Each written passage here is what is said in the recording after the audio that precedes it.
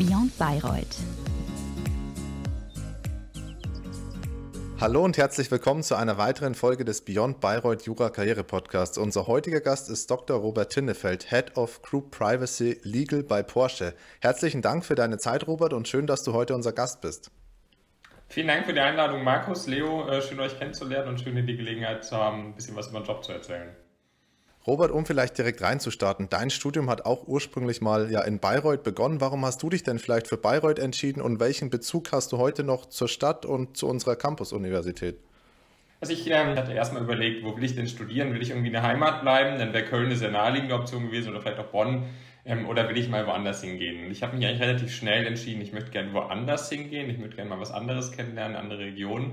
Und bin dann eigentlich ganz klassisch über die Hochschulrankings gegangen.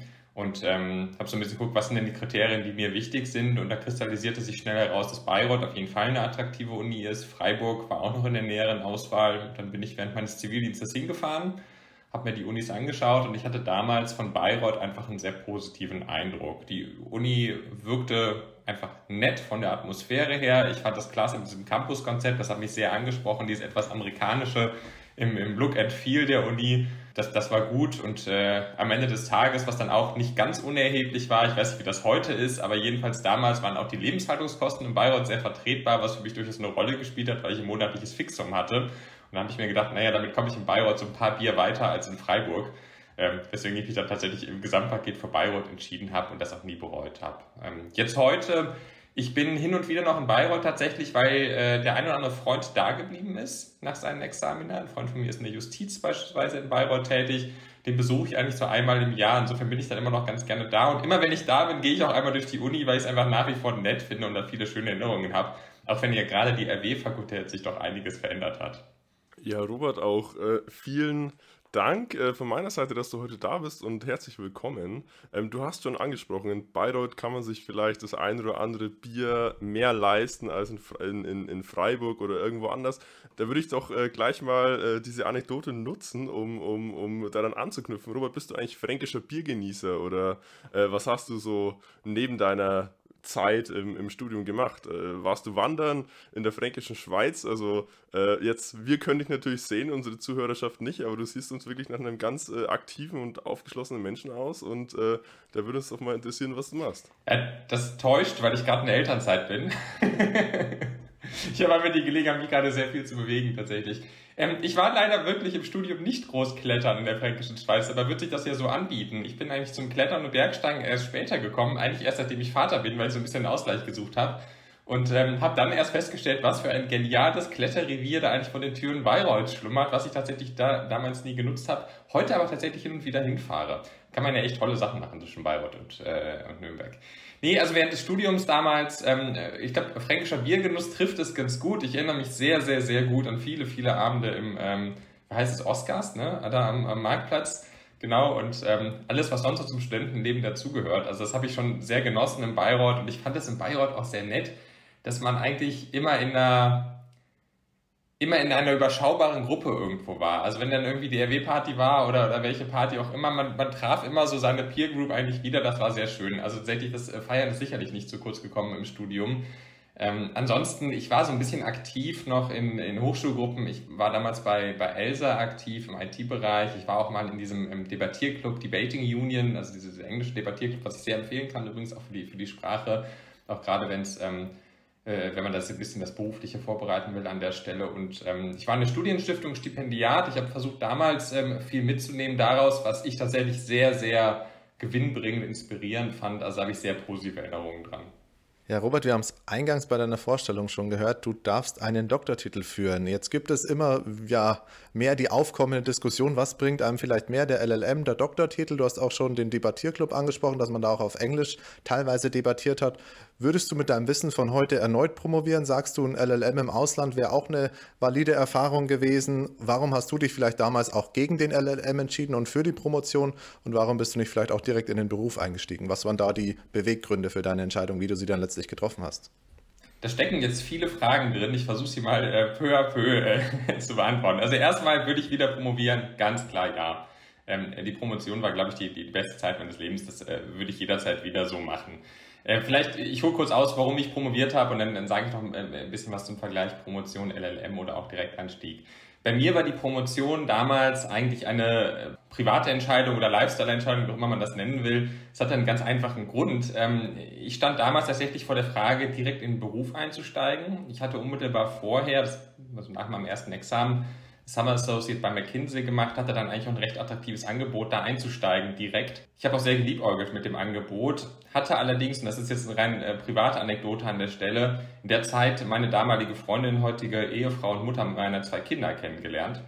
Und das tat sich sehr gut an damals. Ich hatte damals schon das Gefühl, hey, das könnte wirklich was sehr Langfristiges werden und das ist vielleicht mal eine Beziehung, bei der nicht von Anfang an klar ist, dass da mal irgendwann was im Wege stehen wird. Und ich wollte eigentlich diese aufkeimende Beziehung damals nicht mit der Hypothek einer 80-Stunden-Woche bei McKinsey belasten, sondern ich wollte auch ganz bewusst da wirklich jetzt Private investieren an der Stelle. Und dann habe ich überlegt, was mache ich dann? Habe dann das McKinsey-Angebot abgelehnt und mich für eine Promotion entschieden, weil mir das erstens als sinnvolle Sache erschien. Ja, Promotion ist immer irgendwie sinnvoll.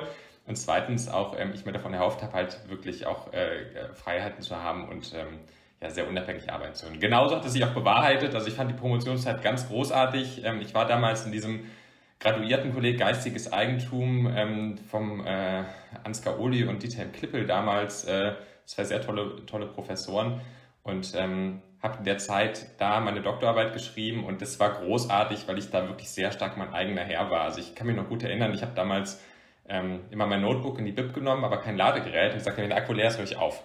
Das waren so 4,5 Stunden ungefähr am Tag und so ab 13, 14 Uhr war Feierabend. Das war ein Luxus, den hatte ich nie wieder in meinem Leben. Ja? Und das verbunden mit der Freiheit, die man ohnehin noch im Studentenleben hat, beziehungsweise im Promotionsleben hat, das war klasse. Also ich würde es jederzeit wieder machen, wirklich, weil es einfach eine sehr, sehr schöne Zeit war, auch nach dem Examen sich sehr unabhängig anfühlt. Im Examen ist man sehr getrieben, da gibt es einen klaren Examenstermin, da gibt es klare Kolloquien, was man abarbeiten muss. In der Promotion ist man viel freier. Das fand ich eine super gute Zeit.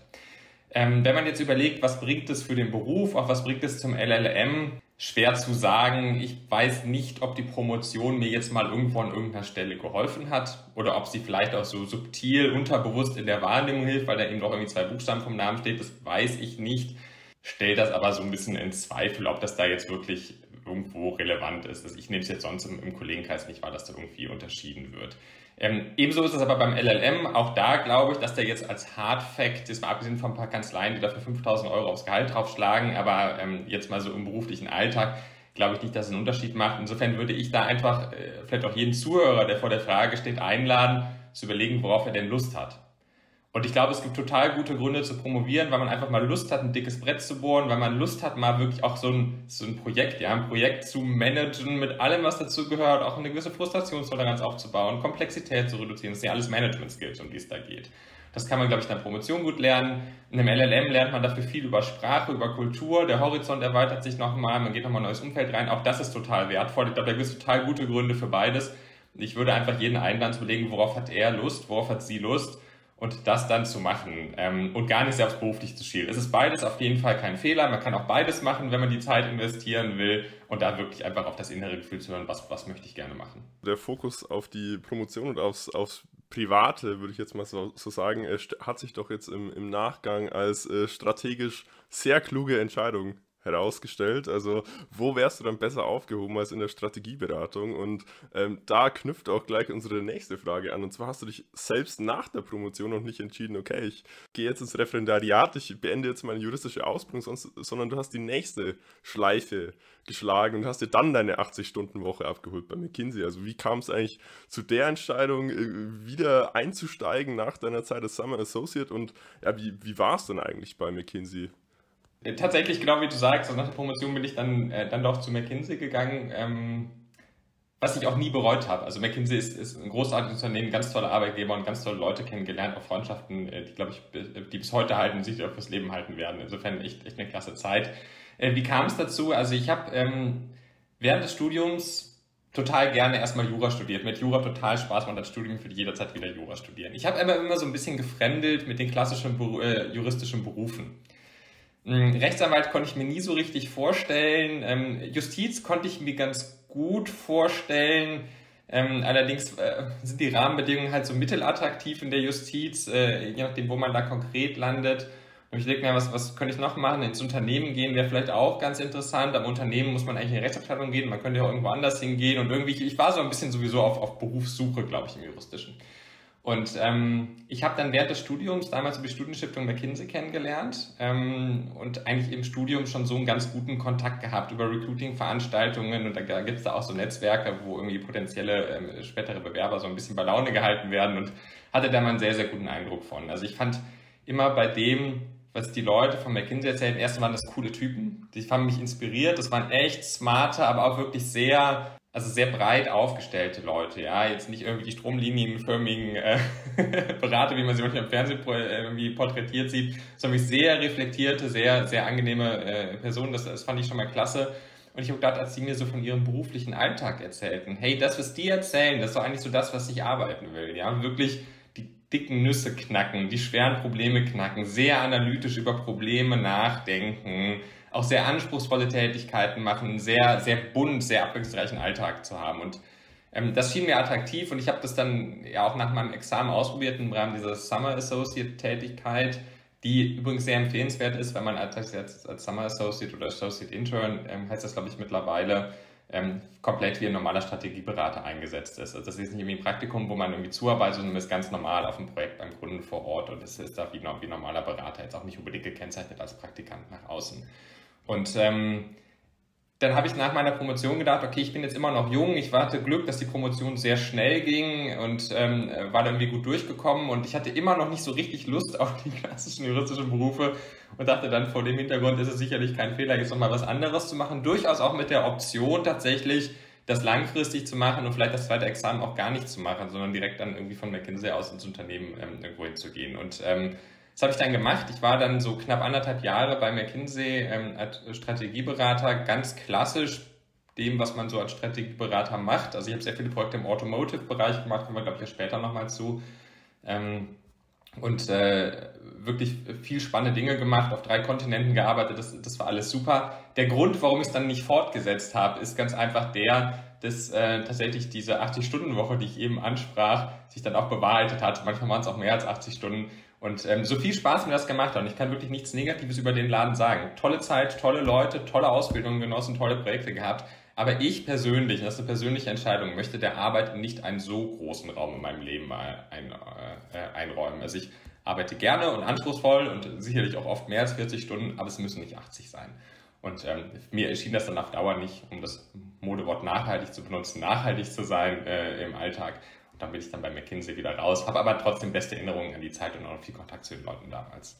Ja, Robert, super interessanter Einblick in ein Berufsfeld, das man als Jurist ja jetzt gar nicht so per se auf dem Schirm hat. Inwiefern bereitet einen denn das Jurastudium darauf vor? Man hat es ja doch überwiegend in einem wirtschaftswissenschaftlichen Umfeld, wahrscheinlich auch in einem naturwissenschaftlichen Umfeld.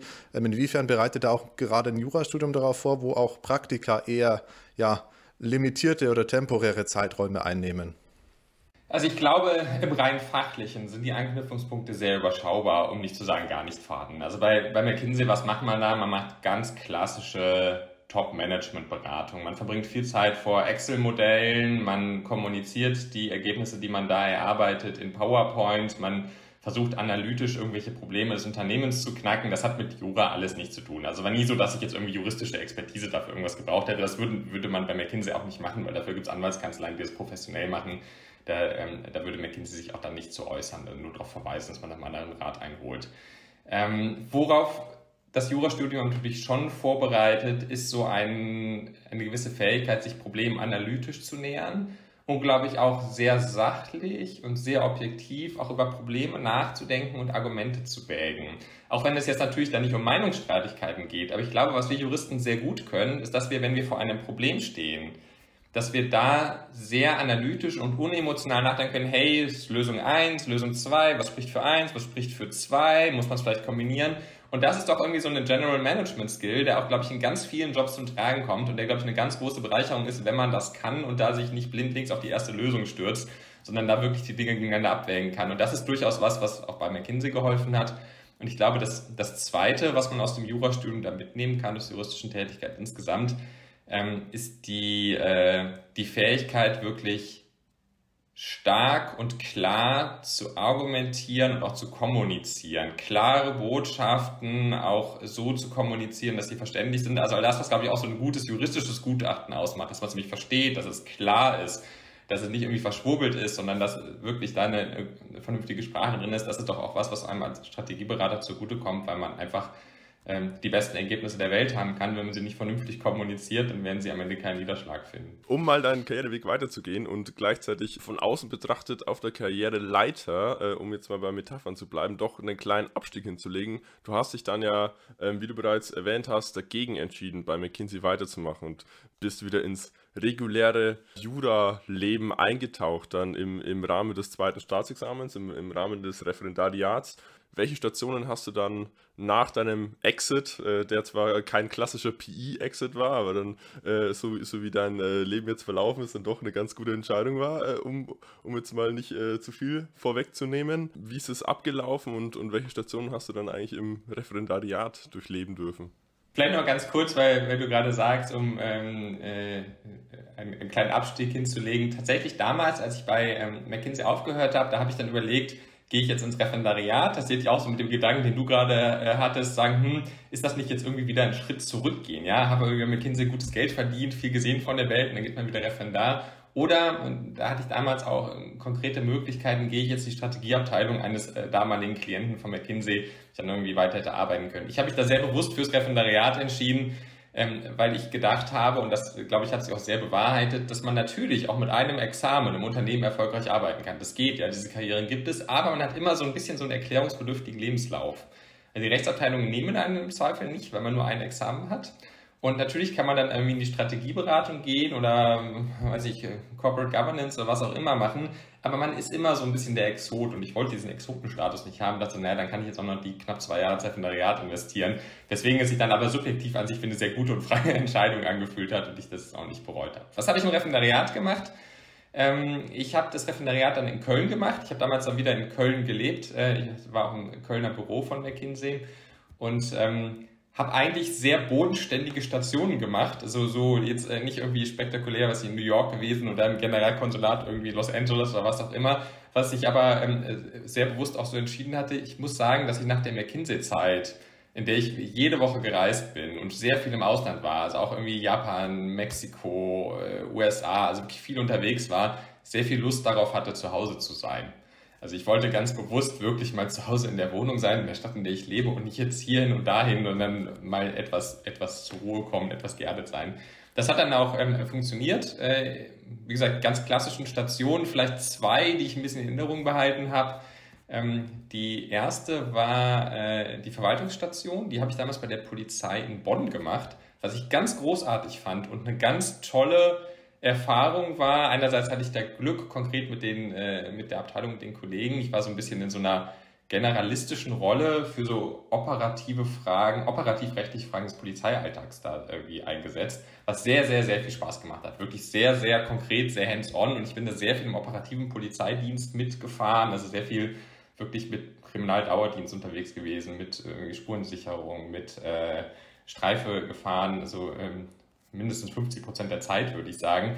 Das habe ich als sehr gewinnbringend empfunden, weil auch das so Thema Erdung doch nochmal sehr viel geholfen hat, auch mal so andere Lebensrealitäten kennenzulernen. Also das halt auch nicht alles irgendwie glänzt, was hinter so verschlossenen Wohnungstüren passiert. Und es war so ein bisschen, finde ich, vielleicht neben dem Zivildienst, den ich auch gemacht habe, wirklich ein sehr, sehr erdendes Erlebnis und echt irgendwie einen tollen Job, vor dem ich viel Respekt habe, den die Polizisten da jeden Tag machen.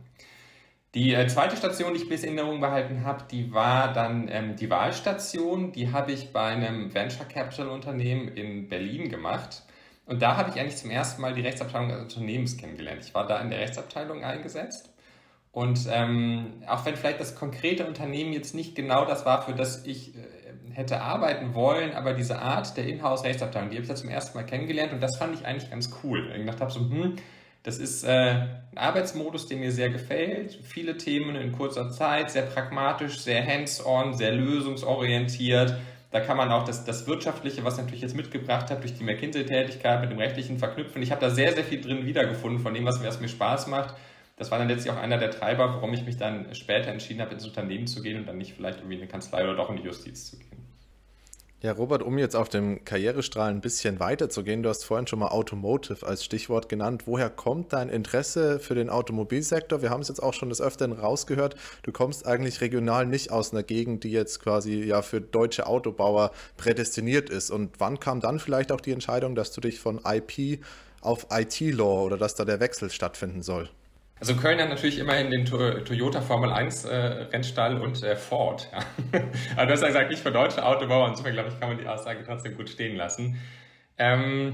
Wo kommt mein Automotive-Interesse her? Das kommt eigentlich aus der McKinsey-Zeit. Ich habe in der McKinsey-Zeit sehr viel für Automobilhersteller gemacht. Also ich war für die üblichen deutschen Hersteller da viel unterwegs und habe da eigentlich diese Branche sehr gut kennengelernt und auch den Eindruck gehabt, dass das eine coole und sehr interessante Branche. Es ist ein sehr sophistiziertes Business, muss man echt sagen. Also der Professionalisierungs- und Sophistizierungsgrad in der deutschen Automobilindustrie, der kann sich sehen lassen. Also wenn man sieht, auf was für einem Niveau da mittlerweile gearbeitet, produziert, entwickelt wird, das ist schon sehr beeindruckend. Das ist ein wahnsinnig komplexes Produkt. Das ist für Juristen auch ganz interessant, weil es unglaublich reguliert ist, gerade mittlerweile. Also ich glaube, außerhalb jetzt von wenigen anderen Industrien gibt es kaum eine solchen Regulierungsdichte wie im Automotive-Bereich. So kam das dann, also da kam das Grundinteresse her. Ganz konkret, was den Einstieg anging, hatte ich die Möglichkeit, bei Daimler einzusteigen als General Counsel der Movil Group. Die Movil Group ist das Corporate Startup gewesen aus dem Mobility as a Service Bereich, also Movil, Car2Go und MyTaxi, das war damals die Mobility Group und Movil hat halt die Aufgabe, Mobility as a Service zu entwickeln. Und da hatte ich die Chance, General Counsel zu werden, was ich sehr, sehr attraktiv fand. Da kam ganz vieles zusammen, was mir gut gefallen hat. Das war Automotive, ja, da kannte ich mich aus und ich mochte das Unternehmen. Ich kannte auch Daimler aus der McKinsey-Zeit ganz gut und hatte immer einen guten Eindruck von Daimler. Da war Startup mit drin, was mir auch gefallen hat. Das hatte mir auch in Berlin grundsätzlich gefallen. Ja, diese Startup-Welt, irgendwie jung, dynamisch, entscheidungsfreudig und lösungsorientiert. Es war, und das fand ich sehr attraktiv, eine Rolle, die von Anfang an auch mit Führung einherging. Da konnte ich vieles mitnehmen, auch von dem, was ich so in der McKinsey-Ausbildung in Anführungsstrichen gelernt hatte. Also da vereinte sich vieles in der Rolle und dann habe ich die Stelle gemacht und so kam ich dann in die Automobilindustrie. Am Anfang in dem Corporate Startup, nach so 2,5 Jahren ist dann der Merger gewesen. Vielleicht erinnert sich der eine oder andere Zuhörer, aus MyTaxi wurde FreeNow, aus Car2Go wurde ShareNow, aus Movil wurde ReachNow. Das war der Merger zwischen Daimler und BMW, der Mobility-Töchter. Und damals bin ich dann, weil ich nicht mit nach Berlin gegangen bin, gewechselt ins Headquarter von Daimler und so kam ich dann eigentlich so ins Herz der Automobilindustrie. Ja, und im Herz der Automobilindustrie bist du jetzt verblieben. Ja, so manche würden dein aktuelles Unternehmen, Robert, so ein bisschen als Projektionsfläche vieler Träume, was jetzt die ganzen Autofans angeht, sehen. Also du bist jetzt bei Porsche, du bist Head of Group Privacy Legal mittlerweile und es ist doch eine Wahnsinnsdestination und um an deine Ausführungen von gerade anzuknüpfen, ist doch auch wieder so eine Sache, auf die sich all deine vorherigen Erfahrungen so ein bisschen, die dich da vorbereitet haben und da stellt sich jetzt wahrscheinlich nicht nur für mich, sondern auch für Markus und unsere Zuhörerschaft die Frage, was man da eigentlich in so einer Position genau macht. Also erstmal finde ich es ganz toll, wie du das jetzt anmoderiert hast, Projektionsfläche aller Träume. Das hören wir Porscheaner total gerne, weil unser neuer Brand-Slogan ist ja The Brand for those who follow their dreams. Also wunderbar, ja. Tatsächlich auch ein toller Laden mit tollen Produkten.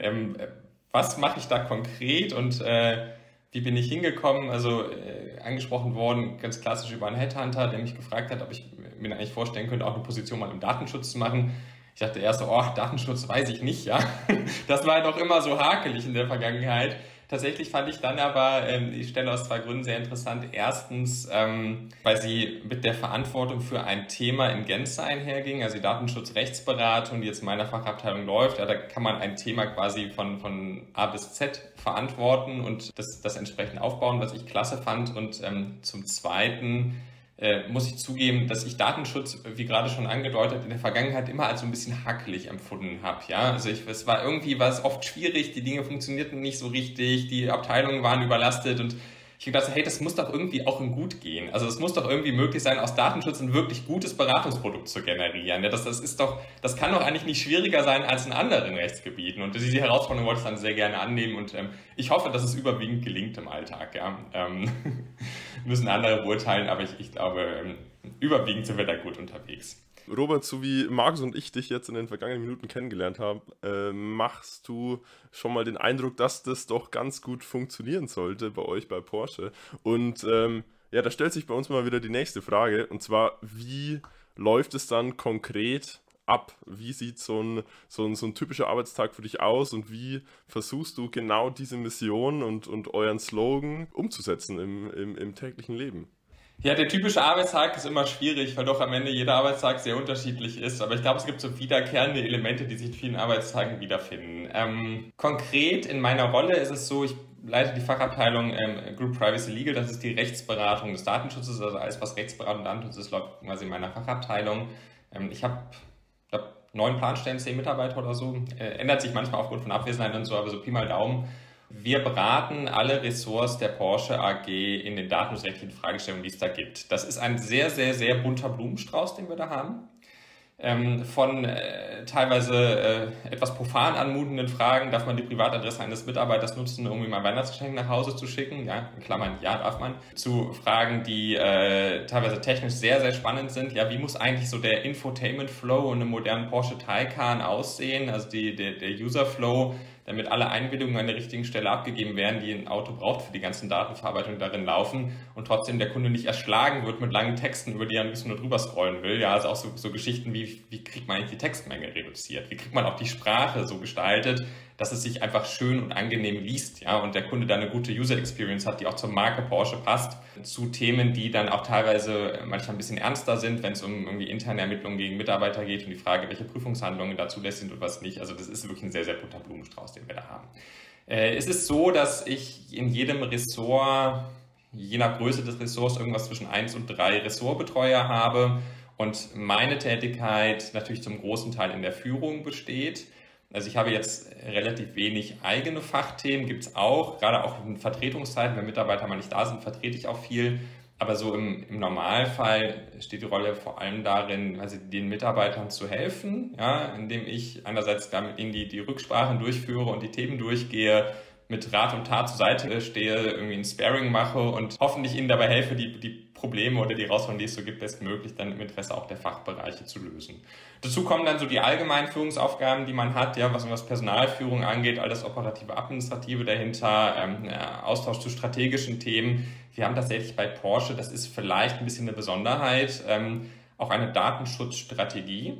Also tatsächlich versuchen wir aus Datenschutz auch einen USP fürs Unternehmen zu generieren. Das wird natürlich jetzt nie der dominante USP sein, aber ich glaube, dass bei der Porsche AG, bei unseren Produkten und auch bei unseren Kunden eine berechtigte Erwartung an eine hohe Privatsphäre besteht. Und die versuchen wir mit dem Datenschutz natürlich auch zu erfüllen. Wir versuchen da wirklich eine Premium Privacy anzubieten und uns vielleicht auch dadurch von Herstellern auch aus anderen Ländern zu unterscheiden, dass die Kunden wissen, bei uns sind ihre Daten wirklich in guten Händen. Wir gehen damit anständig und sicher um. Wir kommunizieren transparent und dass wir auch überlegen in so eine Richtung, wie können wir denn strategisch unsere Produkte so gestalten, beziehungsweise auch da Anstöße geben. Ja, also gestalten machen natürlich jetzt andere aus der Entwicklungsabteilung, aber auch mal Anstöße geben, Denkanstöße zu geben, wie man sowas umsetzen kann. Ja, Robert, für uns ist es auch noch ganz interessant, jetzt vielleicht so ein bisschen so einen Vergleich zu bekommen. Du hast die Strategieberatung kennengelernt, du bist jetzt auch in der Rechtsberatung angekommen. Welche Unterschiede gibt es, welche Gemeinsamkeiten gibt es, dann quasi Inhouse-Jurist bei einem weltweit tätigen Konzern zu sein oder ja dann quasi für Externe zu beraten in der Strategieberatung? Also in fachlicher Hinsicht gibt es keine Anknüpfungspunkte, das sind natürlich völlig verschiedene Tätigkeiten, aber wo es einen recht hohen Overlap gibt, ist bei den methodischen Themen. Also diese, würde man sagen, General Management Skills, wie man sie auch in der Strategieberatung lernt, ja, Kommunikationsfähigkeit, Problem Solving, Führung, Darstellung von Ergebnissen, alles so Dinge, die man bei McKinsey ins Handwerkszeug gelegt kriegt, von Tag 1 an erlernt. Das sind alles Dinge, die man auf jeden Fall im Unternehmen gut gebrauchen kann. Und ich glaube, das sind auch gerade Fähigkeiten, die für Juristen manchmal nicht ganz leicht sind, weil wir sie nicht im Studium lernen. Wir lernen im Studium die juristische Methodik bis zum Exzess, wir lernen aber sehr wenig Managementmethodik. Das spielt ja in der juristischen Ausbildung keine Rolle, das spielt im Referendariat keinerlei Rolle. Und die Chance gehabt zu haben, das bei McKinsey zu lernen, wie kann man Ergebnisse wirklich stringent kommunizieren, wie führt man eigentlich ein gutes Meeting durch, wie dokumentiert man ein Meeting, wie kann man einen Workshop moderieren und wie kann man also im positiven Sinne auch Widerstände überwinden, ja, also mit vielleicht auch Sorgen und Nöten umgehen, die Mitarbeiter völlig zu Recht und legitimerweise haben. Das sind alles Dinge, die man auch in der Strategieberatung lernt, weil das ganz übliche Herausforderungen sind, die bei großen Strategieprojekten entstehen. Das sind Dinge, die kann man sehr, sehr gut gebrauchen im beruflichen Alltag. Also da glaube ich, habe ich auch sehr profitiert von der Anführungsstrichen Ausbildung, die ich da bei McKinsey genossen habe.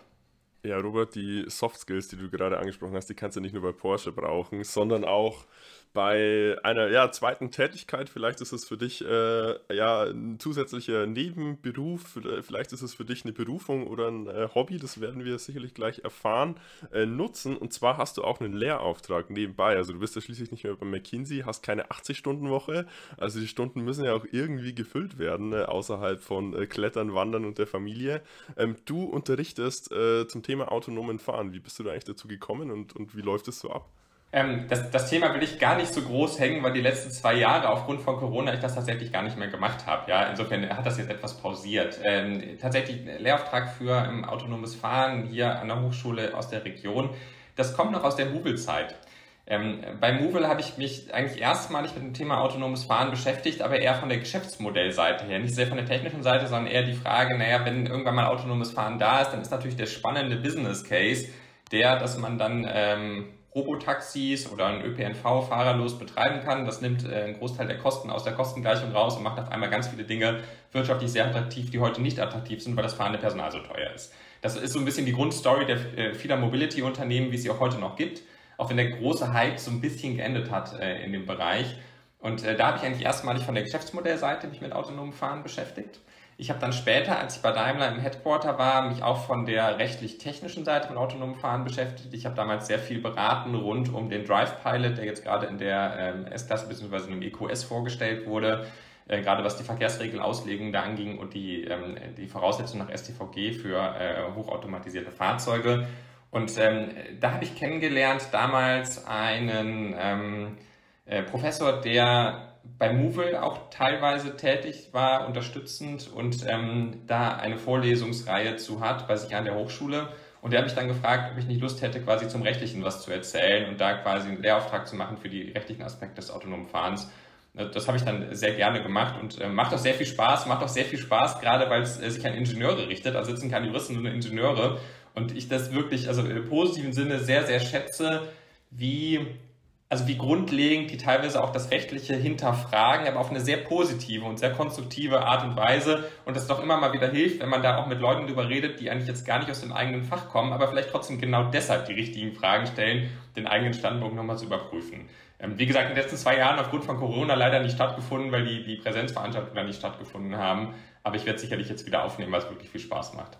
Ja, Robert, das hört sich doch schon mal nach dem ersten Ziel an. Jetzt gegen Ende unseres Fragenkatalogs werden die Fragen auch wieder ein Stück weit allgemeiner. Wir haben jetzt schon von dir auch relativ viele Einblicke gehört, dass es auch familiär bei dir zurzeit eine relativ fordernde, aber auch eine schöne Zeit ist. Welche Ziele hast du vielleicht aktuell, privat oder auch beruflich noch? Ja, also ich hatte es ja eingangs erwähnt, ich bin gerade in der Elternzeit, was eine sehr luxuriöse Sache ist, muss ich sagen. Also kann ich wärmstens empfehlen, sich wirklich die Zeit zu nehmen. Ich mache jetzt 4 Monate Elternzeit und habe da sehr viel Zeit mit meiner 9-monatigen Tochter und meinem 4,5-jährigen Sohn.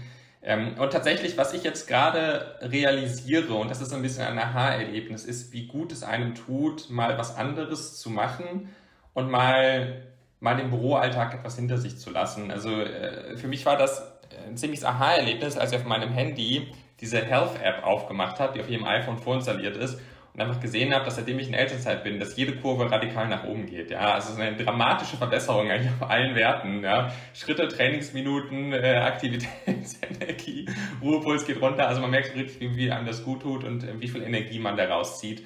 Und tatsächlich, was ich für mich so ein bisschen reflektiert habe, ist, dass ich davon mehr in den beruflichen Alltag wieder mit übernehmen will. Also wenn ich jetzt wieder einsteigen werde im November, dass ich noch stärker darauf achten möchte, dass die Dinge da im Gleichgewicht sind. Und ich habe so ein bisschen den Eindruck, wir müssen vielleicht alle miteinander, ja, mich eingeschlossen und auch alle anderen am beruflichen Alltag ein bisschen was verändern, dass dass man da ein besseres Gleichgewicht halten kann. Ja, es sollte eigentlich nicht sein, dass man dadurch, dass man den ganzen Tag am Schreibtisch sitzt, auf einmal irgendwie merkt, wie man seine Bewegungsziele nicht mehr erreichen kann und zu wenig steht und was so ein iPhone da alles anzeigt, sondern das muss doch irgendwie möglich sein. Und ich glaube, wenn wir da alle miteinander versuchen, das Berufsleben etwas abwechslungsreicher, vielleicht auch etwas effizienter, fokussierter zu gestalten, dann ist viel gewonnen und da will ich versuchen, auch meinen Beitrag zu leisten, ja. Dass dein Ruhepuls runtergeht, trotz Nachwuchs. Also das ist ja wirklich eine Wahnsinnsleistung. Das spricht natürlich sehr für deine Management-Skills. Oder die Management-Skills meiner Frau, das können auch sein, ja. Oder so, richtig.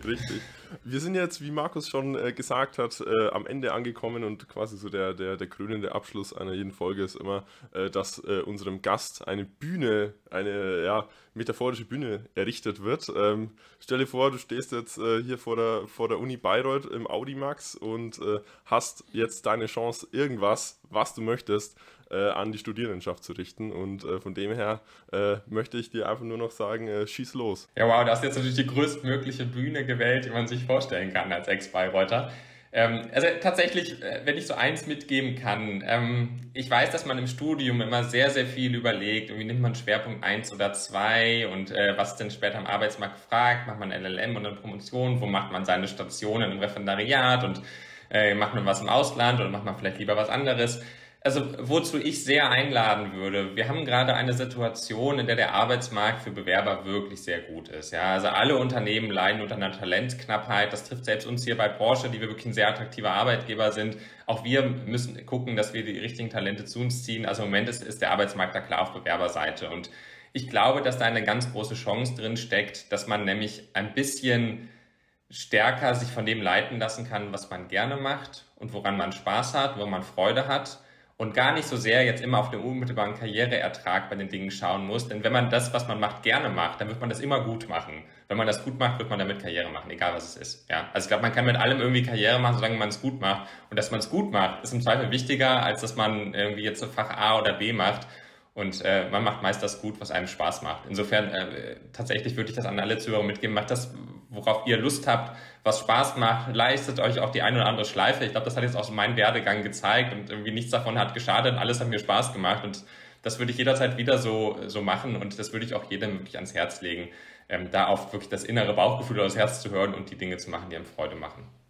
Ja, Robert, ich denke, das waren jetzt treffende Schlussworte, die sich auch jeder Zuhörer ja vielleicht auch einfach mal beherzigen sollte. Wir möchten uns stellvertretend für deine alte Universität auch ganz herzlich bei dir bedanken, dass du dir heute die Zeit genommen hast und wünschen dir natürlich alles Gute für die Zukunft. Vielen Dank, Markus, vielen Dank, Leo, vielen Dank für das Gespräch. Beyond Bayreuth.